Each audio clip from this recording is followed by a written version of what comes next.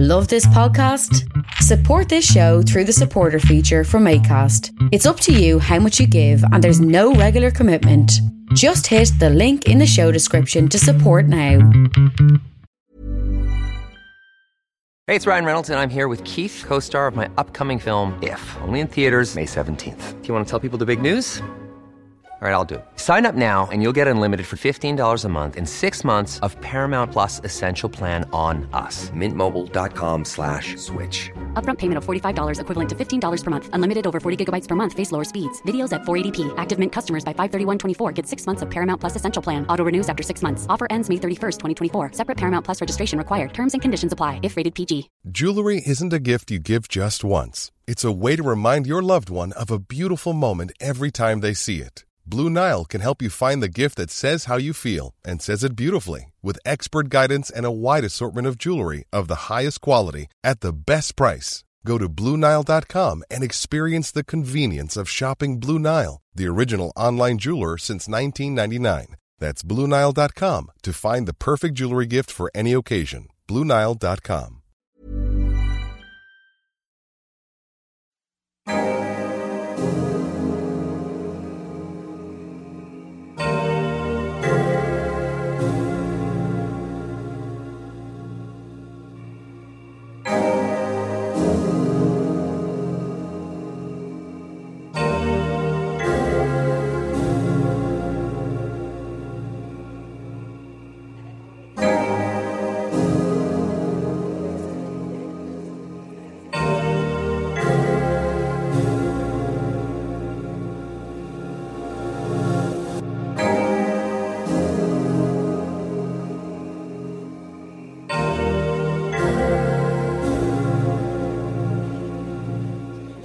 Joseph Shabason is a talented multi-instrumentalist based in Toronto, Ontario, a renowned saxophonist who's contributed to key albums by The War on Drugs and Destroyer.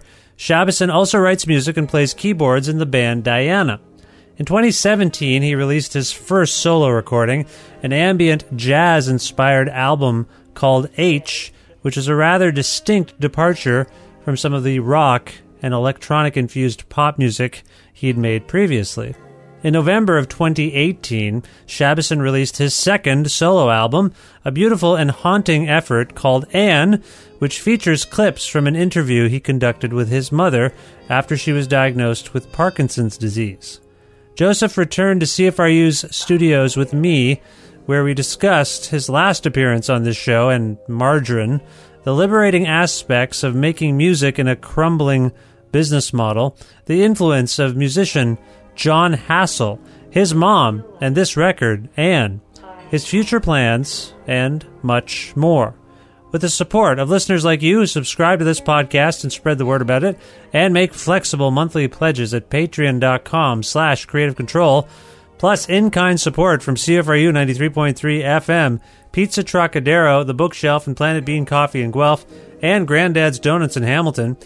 This is the 448th episode of Creative Control, featuring the brilliant musician Joseph Shabason, with your host, me, Vish Khanna.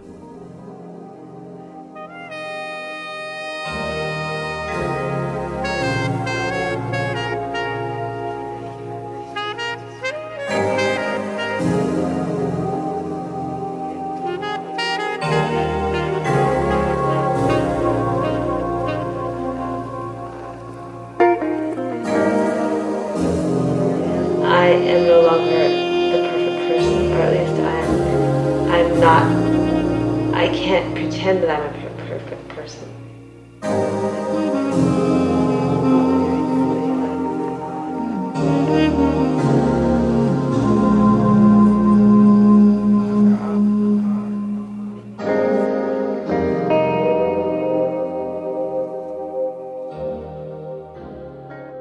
Hey, Joseph. Hey, Vish, how are you? I'm well. Good. Welcome back to the CFRU studios. It's good to be back. The last time you were on my show, we were here.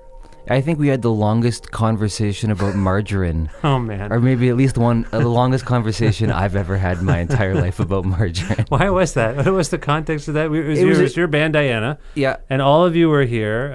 It was a Newfoundland thing. Because we had been in Newfoundland at Vanya. Yeah. Yeah, and then I forget what it was, but was it that like there's only a certain brand of margarine that exists in Newfoundland, or like they only have Imperial, or like I don't know. I only want to. Do we want to get back into? I want to cut this off because I don't want to go down that road again. Okay. Margarine Avenue is not a road. It's not a fun road. No one cares about it. In retrospect, I feel like Carmen wasn't so keen on the margarine talk. It was a bit silly. It was, but I thought she liked it at the time. I don't know. That's my vibe. I don't know her super well, but I could see her being like, why are we talking about margarine? Yeah. But she was into it. You're right at the time, and I don't want to make this about that. But I get self-conscious when people aren't having a good time, and I'm like, I think she had a good time. She did. I also asked myself the same question: why are we talking about margarine for so long? But I also kind of got into it, so I think it's a little bit of both. Well, this is the thing we do when we're talking. You just go where the conversation leads. There was no plan or anything. What were we supposed to be talking? We weren't supposed to be talking about margarine. What were we supposed to be talking about? That's a really good question. Because we all, your band was there, and we were margarine came up, and we engaged. Yeah, I mean, like, I suppose if you really want to get nitpicky with it, we could have talked about music and stuff. We did, though. We also did do that. But there was a margarine segment. Yeah. Sometimes there's got to be like a bread lubricant. Yeah, like a good 25-minute Was it a long time? I don't remember that part of it. I just remember that I feel like the last time we did a formal thing, you were here. Yeah, and I was into it. I was into that margarine conversation, for the record. Good. No, well, you're here again. Yeah. It wasn't so off-putting. No, that I didn't Why come didn't back. he talk about butter? That's what I think most people like. Margarine, that's disgusting. Butter, that's what we talk about. But in the 90s, somehow we got convinced. We're going down this road again, but somehow we got convinced that we should be eating margarine because it was healthier, even though it tasted worse. And I don't think it ended up being healthier. No, it was proved to be, I think, either less healthy or just as healthy, or just as unhealthy. I thought it was worse. I thought it was way worse. I don't know how it could be worse because do you cook? I can't remember. Yeah. You cook for yourself and your family a little bit? Well, okay. I've been sort of like I used to cook for myself, and I'm cooking again now as an example to our young son. Right. About sharing like cooking responsibilities. How old is your son again? 9 months old. So you think that because you're cooking in front of a 9-month-old, they're going to retain that in some sort of gender studies way? I think so. I think over time, because I used to be the sous chef / dishwasher and cleaner, and that was a role that I loved. Right. But with your partner, with my partner, right, with my wife Kate. Right. So, but now, I think we both feel it's important for him to see us splitting the cooking duties, so that he doesn't turn into like a clown when he's older. Sure, I do it too. I cook. Yeah. The reason I brought this up is because we were talking about butter and margarine, and I've come to the realization as I've been cooking more and more frequently over the last 6-7 years, butter makes everything better. Yeah. Everything that you think is like, well, if you eat something and you go, hey, what's in this? It's really good. Invariably the response is butter. Yeah, I think it's never margarine, by the way. It's 0% of the time. Butter. And it's strange. Like, why is this cookie so good? Well, it's that my wife will say, I usually hold back on the butter, but I put a bit more butter. And I say, Well, maybe we can reframe this. I mean, rather than making it a negative thing about margarine, which it sucks, like I fully agree. But it was a very successful marketing campaign because they brainwashed a continent into thinking that they should be eating this thing. The number one example of this, the brazenness of this campaign, was they actually named one of their products with their primary competition's name in the title. I can't believe it's not butter. Oh yeah, was like the best selling margarine for a while. That's how that would be like Burger King just being like, our new name is Burger McDonald's King. Like, we are just Burger McDonald's King, and you can make your choices, but we are Burger McDonald's King, and screw those guys. We are the best. So they put butter in the name of the thing that you're trying to forget you're not eating. Yeah. It's sort of genius, very nefarious. It is. And I don't understand the margarine lobby. There's a real lobby for margarine. Big margarine. Big margarine. Very evil. So again, this is why we engaged. Yeah. It is an interesting topic that no one thinks about. These tubs of oil that we think are just as good as the butter. And once every 2 years, it's up to us to engage You in and me. conversation. You and me. You and I, to engage the public and each other with talking about March Rhythm. Anyway. But what about the big cow? Did you see all the big cows and steers that are in the news as we're talking right now? Yeah, imagine the butter you could get from this giant 7-foot cow or steer or whatever. I don't know if you can get butter from a steer. But anyway, yeah, it's just dairy is on our brains. Yeah. And I thought that cow, forever it's worth, was photoshopped at first. I didn't believe that it was real. The black and white cow in Australia? Oh, no. No, they did reveal that the other herd of cows was only like 4 feet tall, like they were small. That's still an impressive cow. There was a clip that I saw was like it was an Australian newscast, and they were like, this cow is as big as Michael Jordan, and you're like, why are you bringing Michael Jordan into this cow conversation? And they had like this little stock image of Michael Jordan beside this giant steer cow thing, whatever. It didn't make any sense. Also, it's a pretty dated reference. Like I know, like LeBron, whoever. Like, yeah, I mean, exactly. LeBron's taller than Michael, I guess. Like Michael was 6'6", and I think they were trying to say the cow was close to that. But I feel like, anyway, whatever. Who's the most popular, famous 6'6" person? It's got to be Michael Jordan. There's no one who is 6'6" exactly. What about like Kobe Bryant? Kobe was, I want to say 6'8". Yeah, I want to say that. I don't actually know his stats because I wasn't as big of a fan. Yeah, I think he was taller, maybe. Maybe not. Maybe you're right. But I think they just brought Jordan out, and I just thought it was weird.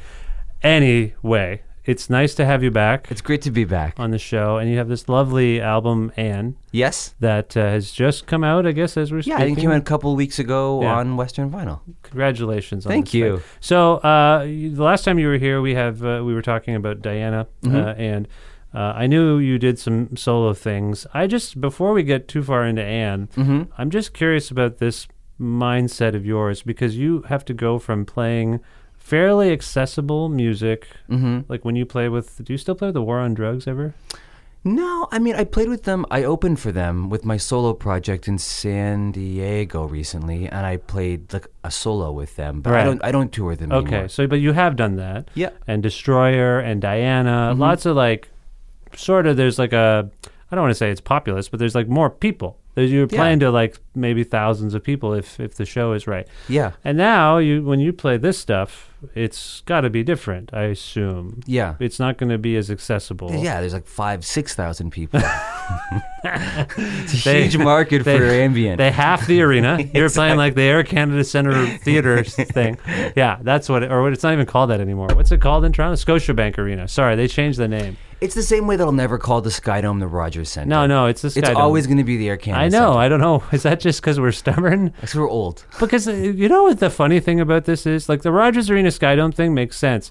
But for someone to have an allegiance to Air Canada as a company as opposed to Scotiabank, that seems a little random. Because I've been running it. It's the Air Canada Centre. Even my map says it's Air Canada Centre still. Really? Still? It doesn't say Scotiabank Arena. When I was like, how do I? Because I know how to get there, but traffic, you're checking it. It says, Air Canada Centre. Very weird. Anyway, all I'm saying is that's interesting to me that you have played this more accessible music. This music, I would say, I've seen you play this, and it's amazing. Thank you. I saw you at the Heritage Hall, I think, in Guelph. Yeah, that's right.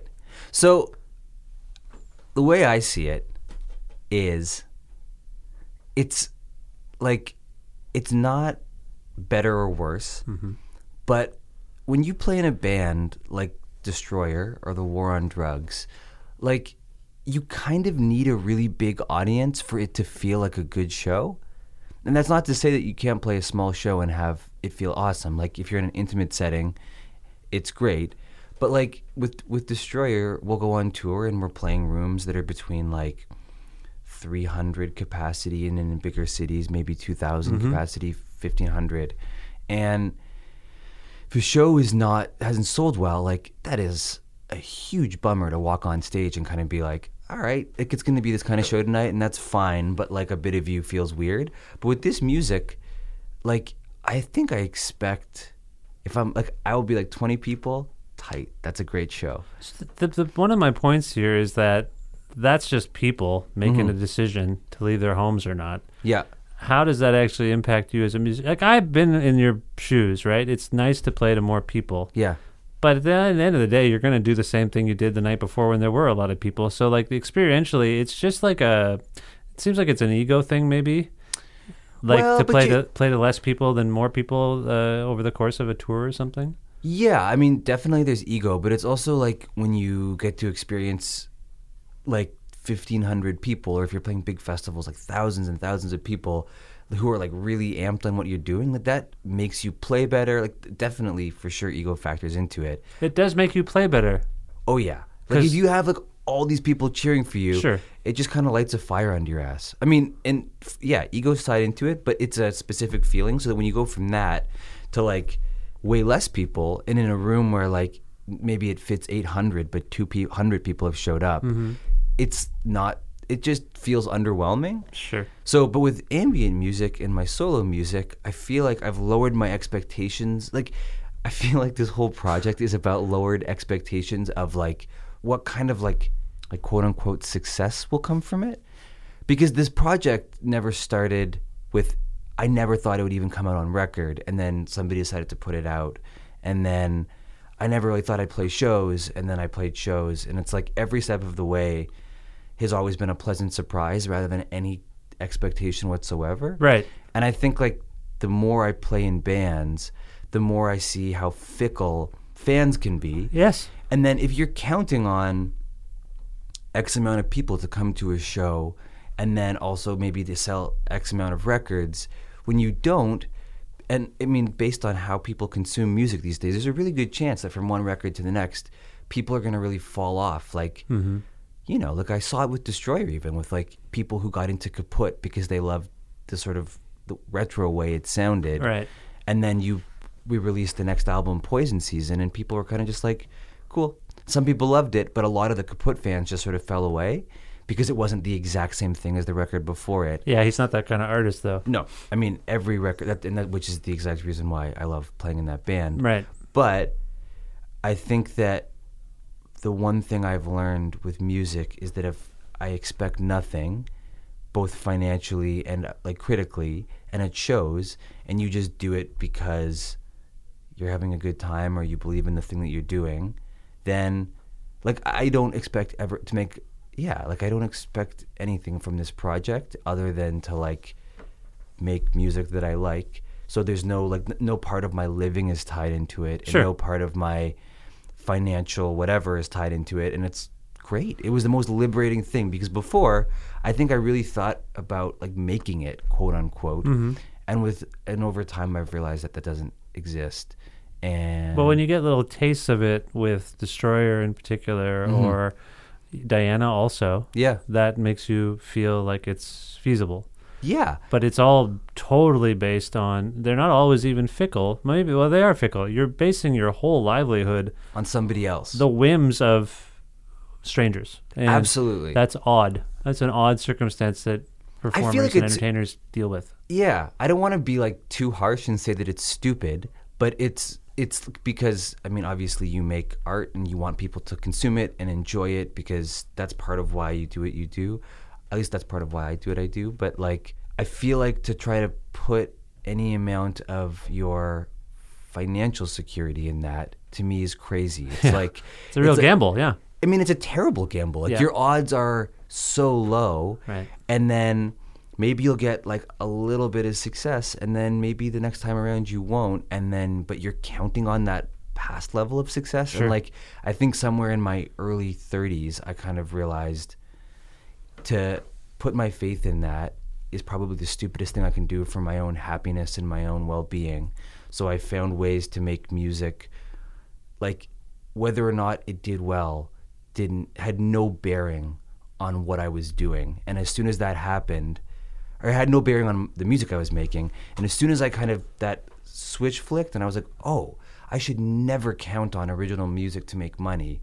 As soon as that happened, I feel like my whole life got like lighter and also better and more productive. Did you perform in some iteration of this solo project before you played in those other bands we mentioned? Like, no. This all emerged sometime after when? Destroyer or Diana, I guess? It's emerged like 2.5 years ago. Yeah, so after Destroyer, after Diana, after right. the War on Drugs, like I was just sort of, it just came out of like dicking around and experimentation. Sure. Okay. Yeah. Okay. So your impulse prior to this was to be a collaborator? Yeah, and also... I mean, you still are, I suppose. But to try to like make it. Like I wanted to. You wanted to make it. Yeah, I wanted to be in a successful band and tour and like be on the road and sell records and like I wanted to do that. And like I think about it now and I think that's insane. Like that's insane. It's an insane thing to do. Well, it's more insane than it's ever been. If it's insane, and I'm not saying it, I don't want to say that I think it's also insane. Because, I mean, you know, we're getting into this territory where every time you read a report about the music industry, there's this thing recently that this artist in Canada, Danny Michel, released. Yeah. Where he just talked about, here's the reality. You know, this is a guy who has really made an attempt to be like a CBC radio darling. Oh, yeah. And so his songs do well on that network.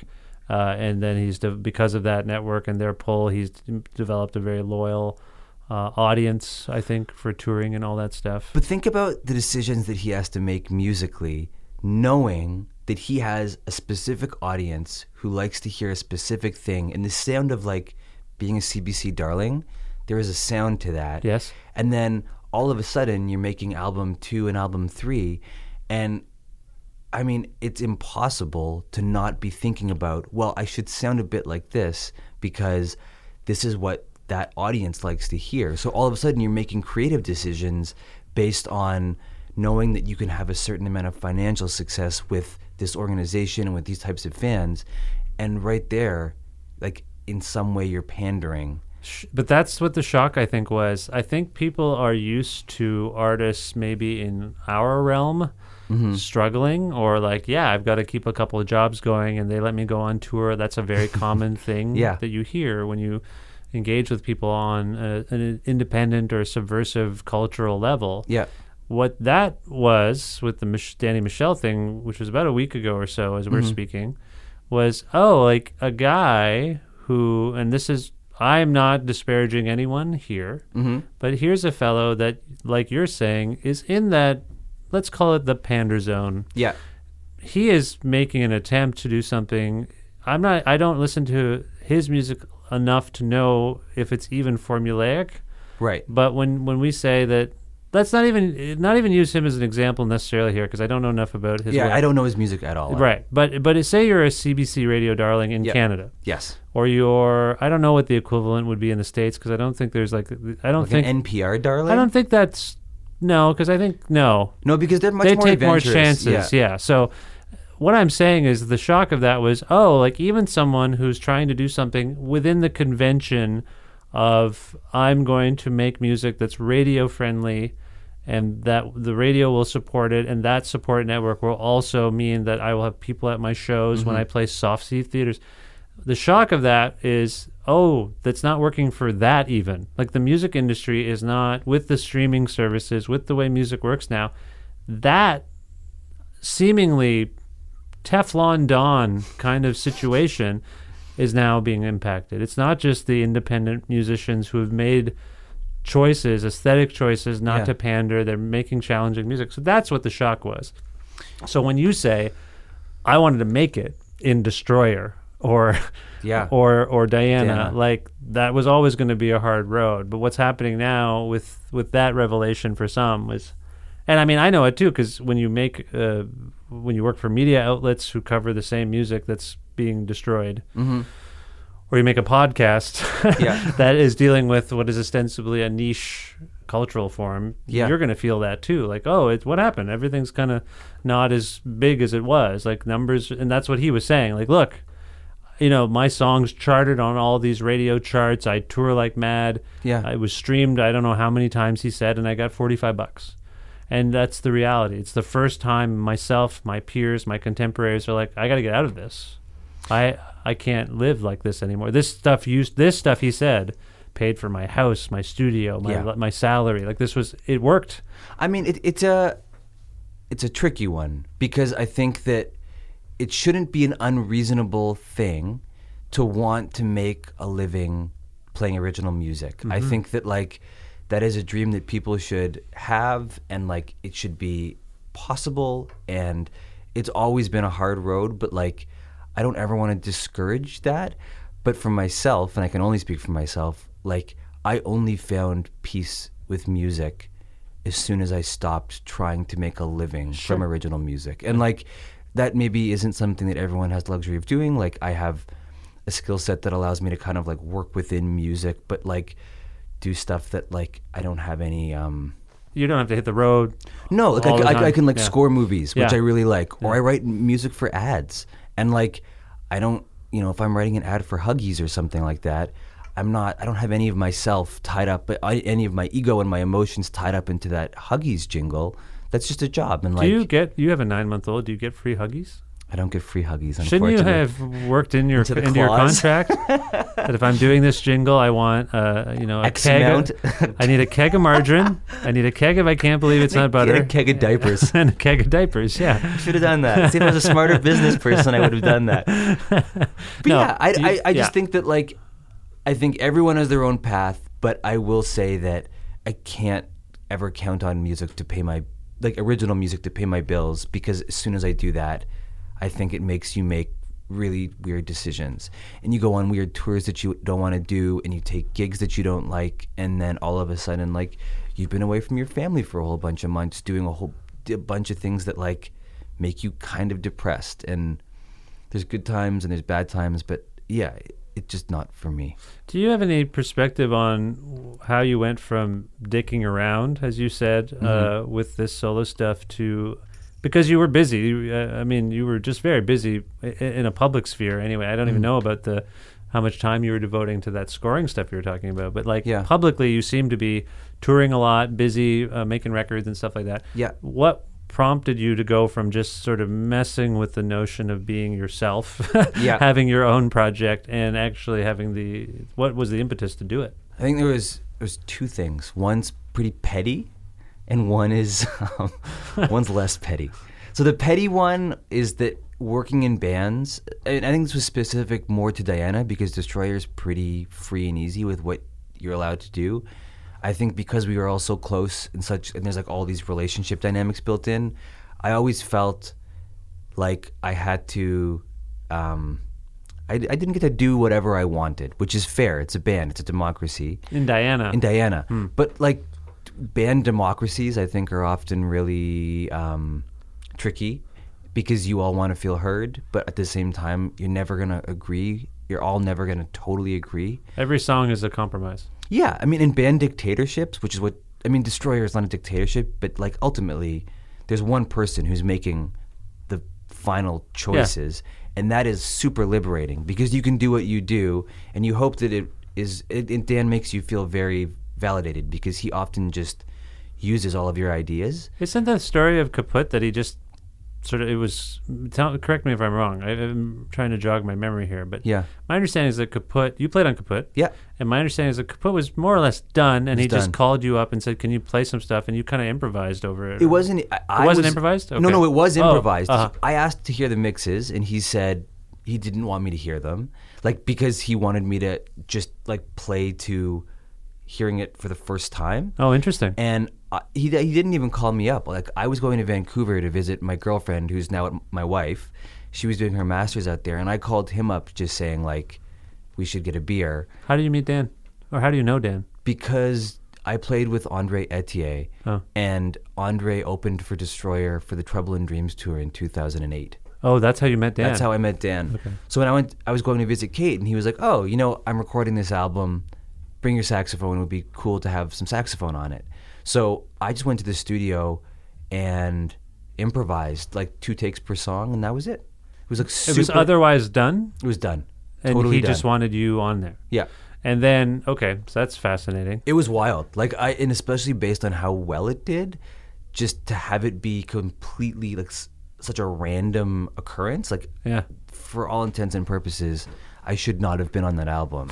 And yeah, it really opened a lot of doors, and especially just playing with that band, because I loved Destroyer. Yeah, I was a huge fan of that band before I played with them. But where was I going? Well, sorry, I asked about what were we talking about? So I was saying petty reasons. So I was sick of being told that my ideas, like, not that it was ever like a bad thing, but I would just have certain things shot down, or certain predispositions that I had would get shot down, and I thought, kind of like, fuck you, I want to do what I want to do. And I think the petty part of me was like, I'm going to make music that no one can tell me no. So that was the petty thing. So I started like exploring sounds that I liked that I think were a little bit too warm and cushy and fuzzy for Diana. Like I have a definite predisposition for like soft music. And then the other part of it was just like genuine exploration where like I had heard Jon Hassell and really wanted to figure out how he did what he did. So I kind of, in the process of doing that, wrote songs to explore harmonizing my saxophone and affecting it. And then I think in the process of doing that, like an album took shape. And then I was just going to put it online. And then Sandro Perry actually came over because I trust his ears very much. And he was like, no, this is really good. Like you should believe in what you're doing, because I didn't. Like I didn't think they were good enough to be on a record. And he encouraged me. And that's sort of how the first album took shape. Why didn't you think it was good enough? I think the same reason all artists doubt themselves. Like, you know, even if I have a song now, I feel like if I send it to people who I want to play on it, I try to, like, I'll have a list of, like, caveats, like, but don't listen to this, and this is going to be more like this, because, like, you're already automatically insecure about this thing that you've done. You're laying yourself out there, or putting yourself out there, I should say. Yeah. And I've been trying to not do that, you know, just to be like, here is what it is. Like, it's going to eventually be mixed, and you know that people can hear that. But, yeah, I think... for sure, even still, like just plagued with self-doubt. I understand. Yeah. I'm the same. Is Diana sort of around still? Yeah. Oh, you're still around. Okay. We're writing an album, but like I think we needed a break from each other and from touring, and then we've kind of since come back together, and like it's been wonderful. Like for the first time ever, I think it's been actually like a beautiful, functional friendship that is like actually... it feels great, actually. Okay, it's well, really you nice. you allude to a bit of tension when you say... Yeah. There was tension for a lot of years, you know? Like, yeah. I think we were all figuring each other out and ourselves out, and then you put three strong personalities into that situation, and there was some weirdness. Just to clarify, was your time here with me a cause of some tension? I hope it's a major source of tension really in the band. I don't want to be part of this, you know, the fact that you guys had problems. For context, who is Jon Hassell, for people who don't know Jon? Jon Hassell is a trumpet player, and he was the first person that I know about to really kind of take his trumpet and harmonize it with itself through like effects units. Where's he from? I think California. Okay, American. And he did an album with Brian Eno, which was what really got me kind of into his sound, called Fourth World Volume 1. Okay. And yeah, it's like turning the trumpet into texture and chords rather than like what you know it as traditionally, which is like a soloistic instrument. So when I first heard that, I was just like, holy shit, this is possible. And I think even listening to my first album, I hear so much of me just trying to copy that, which is, I mean, I think even with most jazz, you kind of learn by emulating your idols. But yeah, that blew my mind wide open. It was what's your first album called? H. That's how it's pronounced? Yeah, it's H. spelled Aytche. Okay, H. So that's all very fascinating. The doubt in you had the spite. You had the confidence to do it, but you also were just plagued with doubt. So much doubt. Right. And yeah, so much doubt. Yeah, like even when Sandro came over to listen, I was just like apologizing for things in advance, and he had to say like, you need to stop and just let me listen. But like I couldn't sit still and without being like, oh, but this has to change and this and that and this, and yeah, you want to explain stuff away. Do you have primary instruments at this point? Because we've talked about a few different people you've played with and bands you've played with, and I feel like in my mind I can picture you doing different things with all of them. Yeah, I think saxophone for sure is still my primary instrument, but I play a lot of keyboards, and like I've gotten much more into like the recording process, I think. But saxophone and flute are still my primary ones. Those are your primary instruments, but you've gotten into kind of synthesized stuff and effects and a lot of effects, ambient sort of texture type stuff. Hey, I'm Ryan Reynolds. Recently, I asked Mint Mobile's legal team if big wireless companies are allowed to raise prices due to inflation. They said yes. And then when I asked if raising prices technically violates those onerous two-year contracts, they said, "What the f*** are you talking about, you insane Hollywood ass?" So to recap, we're cutting the price of Mint Unlimited from $30 a month to just $15 a month. Give it a try at mintmobile.com/switch. $45 up front for 3 months plus taxes and fees. Promo rate for new customers for limited time. Unlimited more than 40 gigabytes per month. Slows full terms at mintmobile.com. Ready to pop the question? The jewelers at BlueNile.com have got sparkle down to a science with beautiful lab-grown diamonds worthy of your most brilliant moments. Their lab-grown diamonds are independently graded and guaranteed identical to natural diamonds, and they're ready to ship to your door. Go to BlueNile.com and use promo code LISTEN to get $50 off your purchase of $500 or more. That's code LISTEN at BlueNile.com for $50 off. BlueNile.com, code LISTEN. Okay. Yeah. Now, this new record is very powerful. It's called Anne. Yeah. And, Thank you. Yeah, you're welcome. And I want to know about the impetus behind this because I think the story's rather fascinating from what I understand of it anyway. Yeah. Tell us about Anne, where this comes from exactly, because it's like I say, I don't want to mangle it. Please. So Anne is my mother's name, and the idea behind the album was so my mother has Parkinson's disease, and my wife's father also has Parkinson's disease, so it's something that's kind of pretty present in our lives. What? When was this diagnosed? So Kate's father's had it since before I met her. So he's had it for probably about 15 years now. Oh, okay. And my mother was diagnosed, I want to say like 6 or 7 years ago. Oh, okay. You've been living with this a while. A while, yeah. And then she recently actually got a deep brain stimulation operation where they put electrodes in your brain that like really lessen the symptoms of the disease, which has been pretty helpful. So that's a good thing. But the idea behind the album was kind of like I wanted to interview her and then about the way she views herself through the lens of her illness, and then sort of like take those interviews and chop them up and affect them and turn them into texture and take like kind of poignant phrases from, or like statements or things she says and kind of work them into these songs. And I think, yeah, like I didn't want to make it overt where it was just like me doing sort of like emo-y jazz saxophone under like long, literal, heavy interviews. I thought that would be pretty whack. So yeah, I tried to just take snippets of the interviews and like things that maybe evoked a feeling and then build songs around them. But then also it was a neat way to talk to my mother about her illness because, I mean, have you ever had anybody close to you who's been like very sick? Yeah, my mom. So yeah, over the last year, about a year ago from this month, my mom was diagnosed with breast cancer. Oh, I'm sorry. Yeah, and so I've been talking about this more on the show lately, and it's funny you bring this up because I just had this conversation with Emily Heller. I haven't divulged too much of it, but yeah, so she was diagnosed with stage 3 breast cancer and had surgery, a mastectomy, and then she had chemotherapy.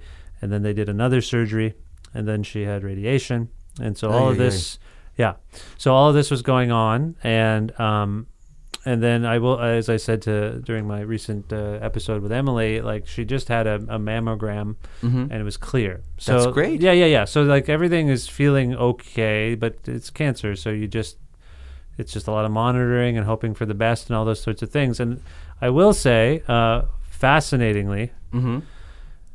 I have an interview show, and my impulse was the exact same as yours, is to say, now that my parents are getting older, and this is the first time I was really jarred with that. I think if you are unrealistic about life or something, I don't know, I'm trying to figure and what I said to Emily was, as a result of this diagnosis, I selfishly developed severe anxiety.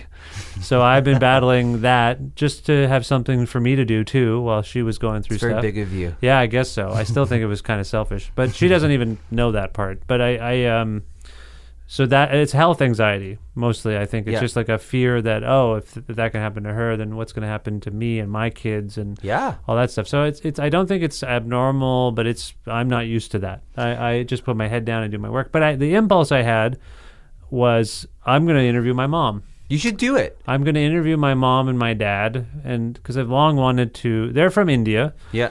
I know it's as the years go on, their stories get foggier to me. Like, my mom's story. Like, I just was going to say, and I said it to my mom, like, it would be really cool if we just did some interviews about your life. But to say it in the midst of that uncertainty and that struggle, I said it to her when she was kind of feeling up just in passing. Like, I was like, it would be good if we just talk because I don't know a bunch of stuff about our family history and your history. And she said, yes, I will do that. But then it was just a very difficult situation. So, and I think like you, maybe like you wanted to get to some information morbidly. Like the morbid aspect of this is you wanted to get that information before it was too late.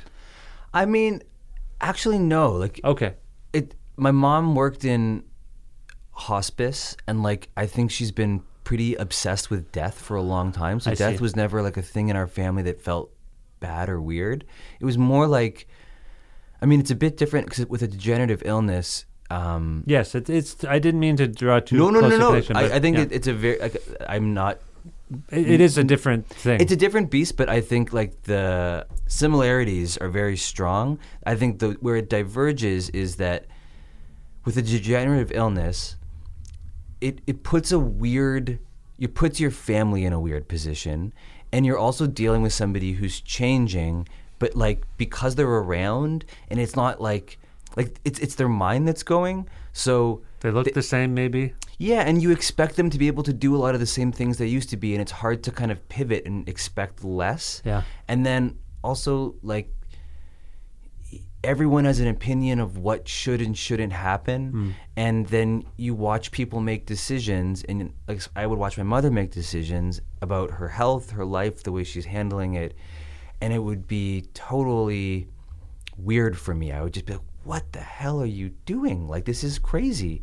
And I just wanted to talk to her about all of that, but also like the way she viewed herself through the lens of this illness, because I knew that she was a perfectionist. And like, I think a lot what came to light in a lot of these articles was like childhood stuff for her, the way she interacted with her parents, and the way she views, like the way she thought about herself as being somebody who needed to be perfect and perceived as perfect, and that this illness exposed her as a fraud. Yeah. And there's a little bit of embarrassment there. Absolutely. Yeah. And I think, it just, and in sifting through these interviews and listening to try to make them into songs, I think I got a better understanding of where she was at. And it wasn't something where I was like, oh, now I get it and everything's good and I totally agree with everything she does. And it was more just like in understanding it, I was able to kind of make peace with it and in her decisions. And I think it was just a cathartic, maybe cathartic's the wrong word, but I was able to ask her things that you can't do when you see them for a few hours at a nice family visit. And she was able to open up about herself, and I think I understood her much better at the end of the process. And at the end of the album, I felt like I had said what I wanted to say and also represented her in a way that felt true and meaningful. And it felt like a weird like chapter closure in a nice way. Like I was happy with it. You say that you learn things from this experience about your mother, but you and I both know that sometimes when you're in a recording studio, when someone puts a microphone in front of you, whenever there's like a red light on all of a sudden and things are rolling, some people will freeze up and become some stilted version of themselves, but other people eventually will let go and give in to the process. Did you have a bit of both of that? No, she wanted to talk. Like my mom she was really open right away, and it was really nice. I mean, the frustrating part is she can talk about things or like behavioral things that she does that are unhealthy or like affect her sense of self-worth and all that sort of stuff. But then, it's not like they've changed since then. it's interesting to hear someone say it and vocalize it, and like, that's true about them, and they know that's true about them, and that it's really negative, but then also to kind of just be like, well, that is her thing to deal with, and I love her, and I want her to be happy, but also her happiness is not up to me, and it's tough, but also I think that was a really nice part of the whole process, was just to like be able to listen to her and not feel the need to try to help, just to listen. She sounds definitely like a parent, and like she's your mom. There's a sequence where she's talking to you about sort of generational expectations. Yeah, and that's a weird sort of socio-political conversation, but it also feels like familial. Like this is something that's gone on through our family line. It's not just the culture. And I found that interesting that she still had the impulse to, in the context, I assume you said, I want to hear about you. Mm-hmm. She still had this sort of empathetic, instructive, here's what you should take away from my experience. Totally. And it was interesting to hear her say that too, because I think it put into perspective just like the way she was with us. Like I remember thinking in my late 20s, like I could kind of do no wrong. Like there was so much support all the time. Yeah. And hearing her talk about her family in the interview and just how little support she had ever, I think the way we were raised was such a reaction to that. And I think ultimately it was a beautiful thing, because my sister and I always felt truly supported, but it made clearer why there was so little, like, it wasn't critical at all. There was times where we could kind of get away with murder, and I think I understood that part of things more as well. And you're saying she wanted to talk from the get-go? Like one of the obstacles I had in not pursuing, beyond the fact that I didn't think, like I said, I just wasn't mentally ready anymore. By the time after I'd pitched this idea, I pitched an interview to my mom, and she said, "Yeah, that sounds like it would be good." Actually, I lost my nerve to do it because I couldn't. Like I said, for me, it had a kind of morbid undertone of I want to in you my should go there. Like no, I know I should. I want to talk to both of them because I really don't know much. Like stuff was revelatory for you, right? Big time. Yeah, and I just don't. There's part of me that's afraid to know. I think there's things about our parents that I think we are happy not knowing. But think about how much you'll regret not knowing once they're gone. I know, and that's the thing. And that's a weird aspect of being a technological human being, like a person that has the gear to capture this and does this like stuff like we're doing regularly. I will say I think about the interview I have, and I've kind of chopped it up into questions, and I actually want to post the whole thing online for people to hear.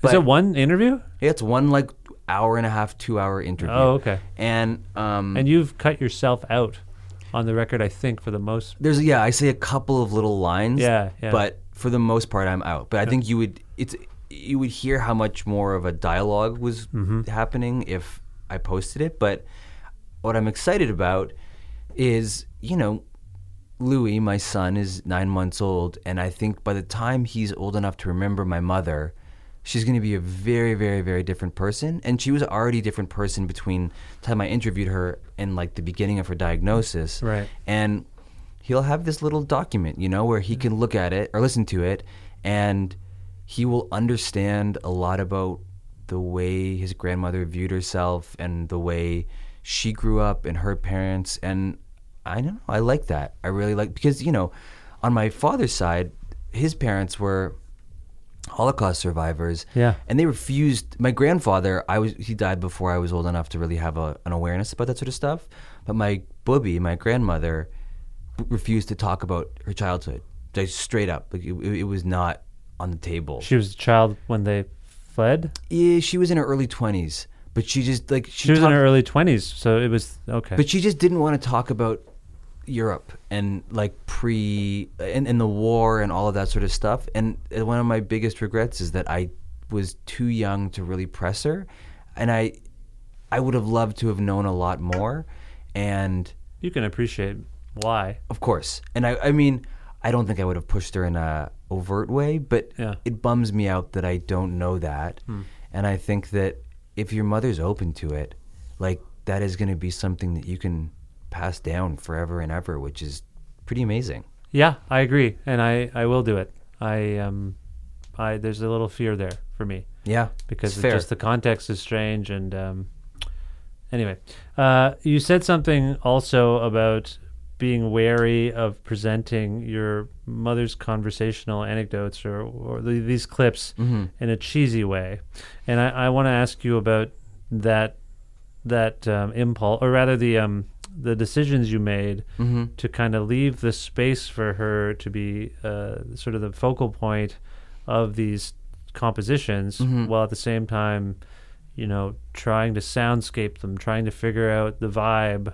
Yeah, because and I don't want to, I don't have the, I think, ability to go song by song with this right now, but I do think if you can speak maybe generally as people check out this record, I wonder about that. Like, were there examples where you're like, this was a struggle to actually figure out what she's saying? How do I actually come up with something that matches the tone? So yeah, I think that what I really wanted to resist was just plopping the interview on top of an emotional sounding song, or any song. Like, I think there it would sound like a Slint song, maybe, if you, which I love Slint. But it would also sound like, I think, given the subject matter, it would just sound so overt and heavy-handed, maybe. Heavy-handed, exactly it. And I think, and if you want to do the subject matter justice, I think you have to approach it in a sort of subtle way, because otherwise it's just going to be such a bummer of a record. And also,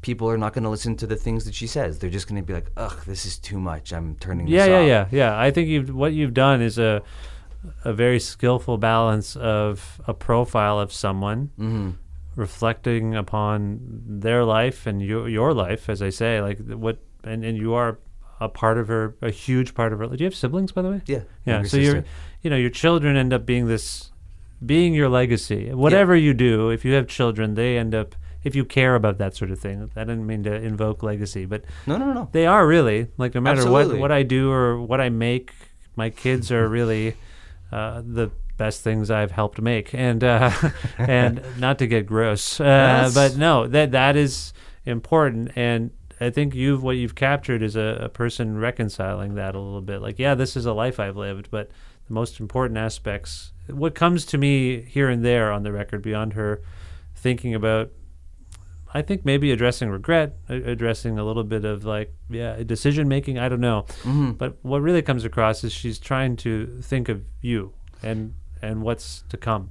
Yeah, and I think she's also trying to, like, reconcile this idea of a perfect self that she knows is bullshit. Right. And, like, on the one hand, acknowledging that it's destructive and negative, but at the same time kind of saying, but it's still there. And I kind of like that. I like that she didn't say, oh, like, if I, it's going to go away. Like, I think it's this constant struggle, and she kind of acknowledges that.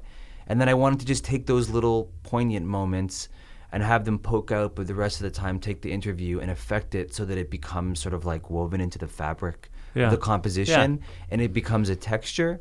And I think, I mean, whether it comes across or not, like, the idea being that, like, if it's burbling underneath, barely audible, some of its feeling is going to get imparted into the composition. And in doing that, it felt meaningful to me. And it also felt like it wasn't corny. Like, it became something that was, like, it helped the piece of music rather than made it feel goofy. Yeah, that's fair. Okay. Yeah. Has your mother or anyone else in your family given you feedback about the record, criticism about the record? Have you heard from them? My mom gave me the same feedback she gave about, like, every album that I've ever made, which is like, great job, Jose. I really liked it. It's like, great, what did you like about it? Did you think their interviews were good? And she was like, yeah, I think I liked how it came across, and me and your father are really proud of you. Well, that's just like her boilerplate statement for any. Yeah, I mean, like, the fact that she was involved about her. Yeah, and like, the cover. She's on it. for crying out loud. She's on it, and the cover art, I told my sister, who's a really talented florist, I said, I want you to design a bouquet that represents our mother, that feels like her, that like embodies the way she makes you feel. So my sister made this beautiful bouquet, and then it was photographed, and then like an artist friend of mine painted it, and it became this gorgeous painting. And like, so everything about it is like this, it's about her.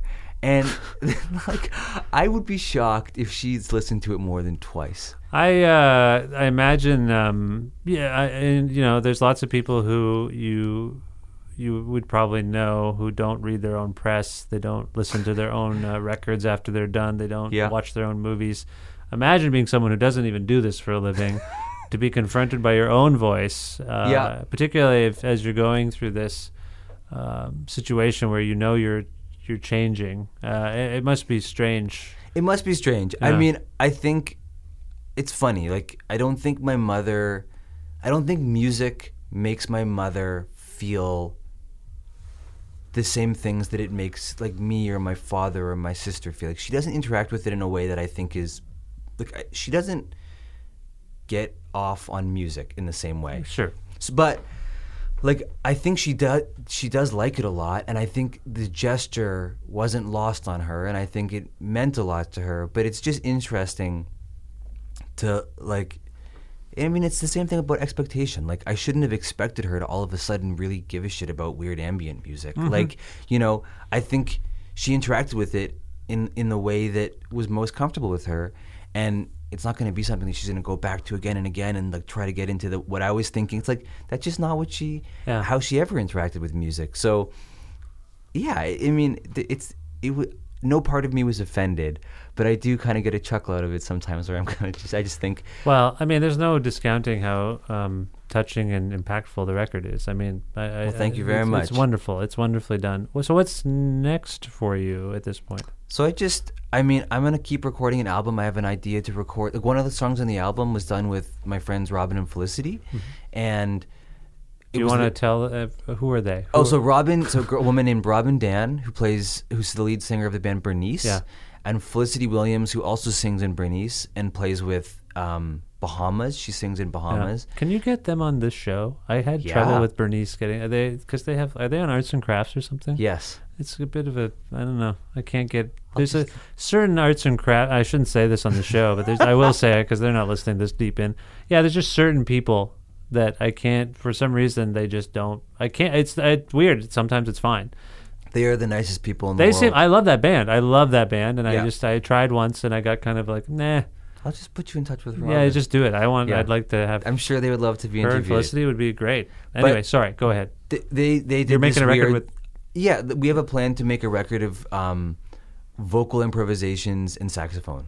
Nice. And so I'm pretty stoked about that, actually. And then I just finished scoring a documentary about a wrestler, and that's going to be coming out in the new year, which is really exciting. Oh my gosh, good for you. And anyway, he's a pretty incredible dude, and I was really happy with scoring that. And then, I don't know, I'm just going to keep touring and playing. You mentioned Diana's recording a record as well. Recording, right? Not even right. We're writing. We're writing a record. Okay. But we'll record it ourselves, I think. And then, I don't know, look, I'm kind of just doing bits and bobs, and then working, making ad music. I play on other people's albums. Like, it's just sort of like bits and bobs here and there. And then I'm doing an album release show in January in Toronto, and I'm playing in Guelph on the 20th. For Kazoo event, and then I'm doing a small tour in 2 weeks down to New York and Montreal. Wait, which 20th of January? January for Kazoo. Okay. And then in December, I'm playing in New York on the 14th, and then Montreal on the 15th, and Ottawa on the 16th. Oh, good for you. Yeah, weekend warrior. Now that I'm a dad. Now that you're a dad. Well, no, it's great. And so where can people go to learn more about you on their machines? My albums are on like Spotify and Apple Music and all those things. Apparently that doesn't pay that well. It does not pay that well. But if they want to buy an actual album, they can go to like a record. They can go to Western Vinyl's website. Okay, Western Vinyl. Okay. Yeah. Is there a piece from Anne that we can play for people right now? Well, I guess I should give you a piece that involves my mother, right? Well, no, it doesn't. Oh, that's maybe worth mentioning. Yeah. It's not every piece. No, and I did some collaborations with other musicians, and some of them didn't involve my mother. They all kind of had her in mind, but a good one maybe to do would be a track called Forest Run. Forest Run. And Yeah. why did that come to mind? I think it was I was talking about Forrest Gump with somebody, and then I remember the line "Run, Forrest, Run." Oh, I see. Okay. And then I create these very stupid temporary names for songs, and then it just sort of stuck. Yeah, because you're just like, there must have been a reason I came up with that damn Yeah. name. It must capture something. Yeah, Forest Run. Forest Run. And by the way, correct me if I'm wrong, I feel like you sent me a version of this record early on, and there was a surprise guest on it. Yeah. And it's not on the record, right? There's a new... It's coming out in the middle of January, and Dan Behar from Destroyer sings a bonus track. So we're going to release that kind of mid-January. Okay, so and so people, can you say the name of this? Oh, yeah, you probably The song is called "I Don't Want to Be Your Love." Okay. And that song will be out in January, and I'm sure there'll be some press around it. Okay. I'll let people know. Okay. And if they want, I'm on Instagram and all those things. Right. Okay. I'll Joseph post it Shabason? Yeah, Shabason. Okay. All right, Joseph, we're going to play Forest Run from Anne. Thank you so much for being on my show again, and I hope you had a good time. And I did, and I appreciated our talk about margarine yet again. Best of luck with everything going forward. Vish. Put some butter on your bread, I will. if I might say. Bye.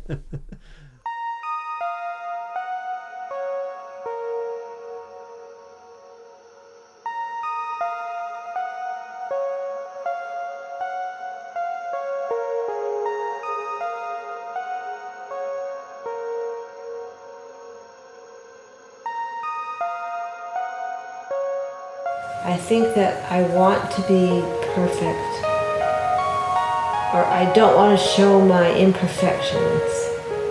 I don't want my imperfections to be so obvious. Is more and more to the, that's how I feel. Right. It's so stupid. I'm thinking about this as I'm talking to you. I'm thinking it's so stupid because,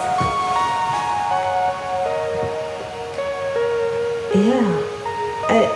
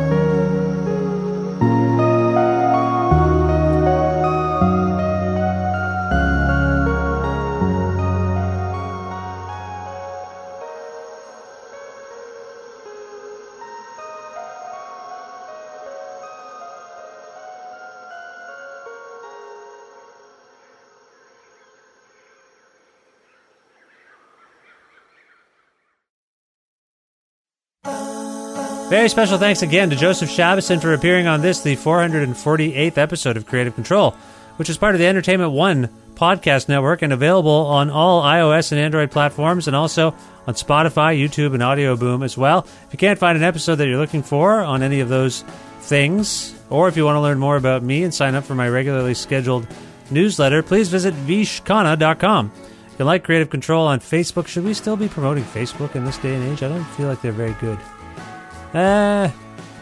You can like the page on Facebook, I guess. You can also follow us on Twitter. Is Twitter good anymore? I don't feel like Twitter's good. Follow us on social media on Facebook and also on Twitter at Vish Creative or Vishkhanna. At Vishkhanna, I guess is how the Twitter speak works. Listen to a radio show version of Creative Control on Wednesdays at noon Eastern Standard Time around the world at CFRU.ca. Should we still be using websites? I don't know what to use or do anymore. CFRU.ca, that's where you can hear lots of amazing programming, not just this show, lots of other great stuff. But this show airs Wednesdays at noon Eastern Standard Time around the world at CFRU.ca, which is a website, just so you know.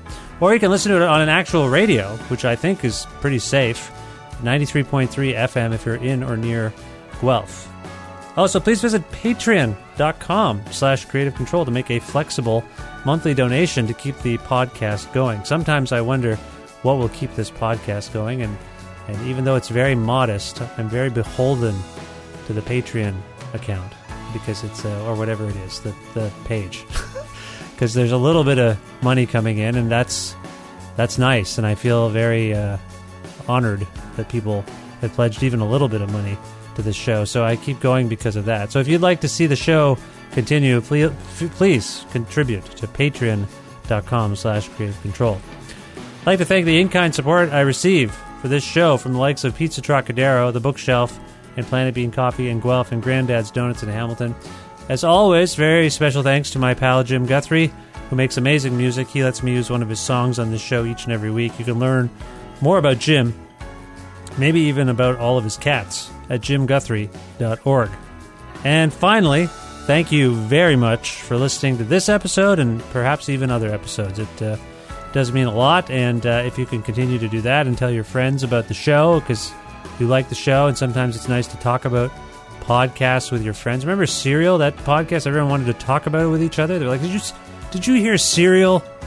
That phone booth and the electronic, the store, and that guy? Oh, Serial. Weird. Anyway, I'd love to hear people having such meaningful conversations about Creative Control. So please tell your friends about the show. Then you can have conversations about my conversations, I guess. Oh, I have cookies. I don't know if you can hear that. The oven is dinging because there's cookies ready. So that's my... Yeah, they're ready to go. I got to go check on the cookies. I'll talk to you very soon. Bye for now. Enjoy a cookie.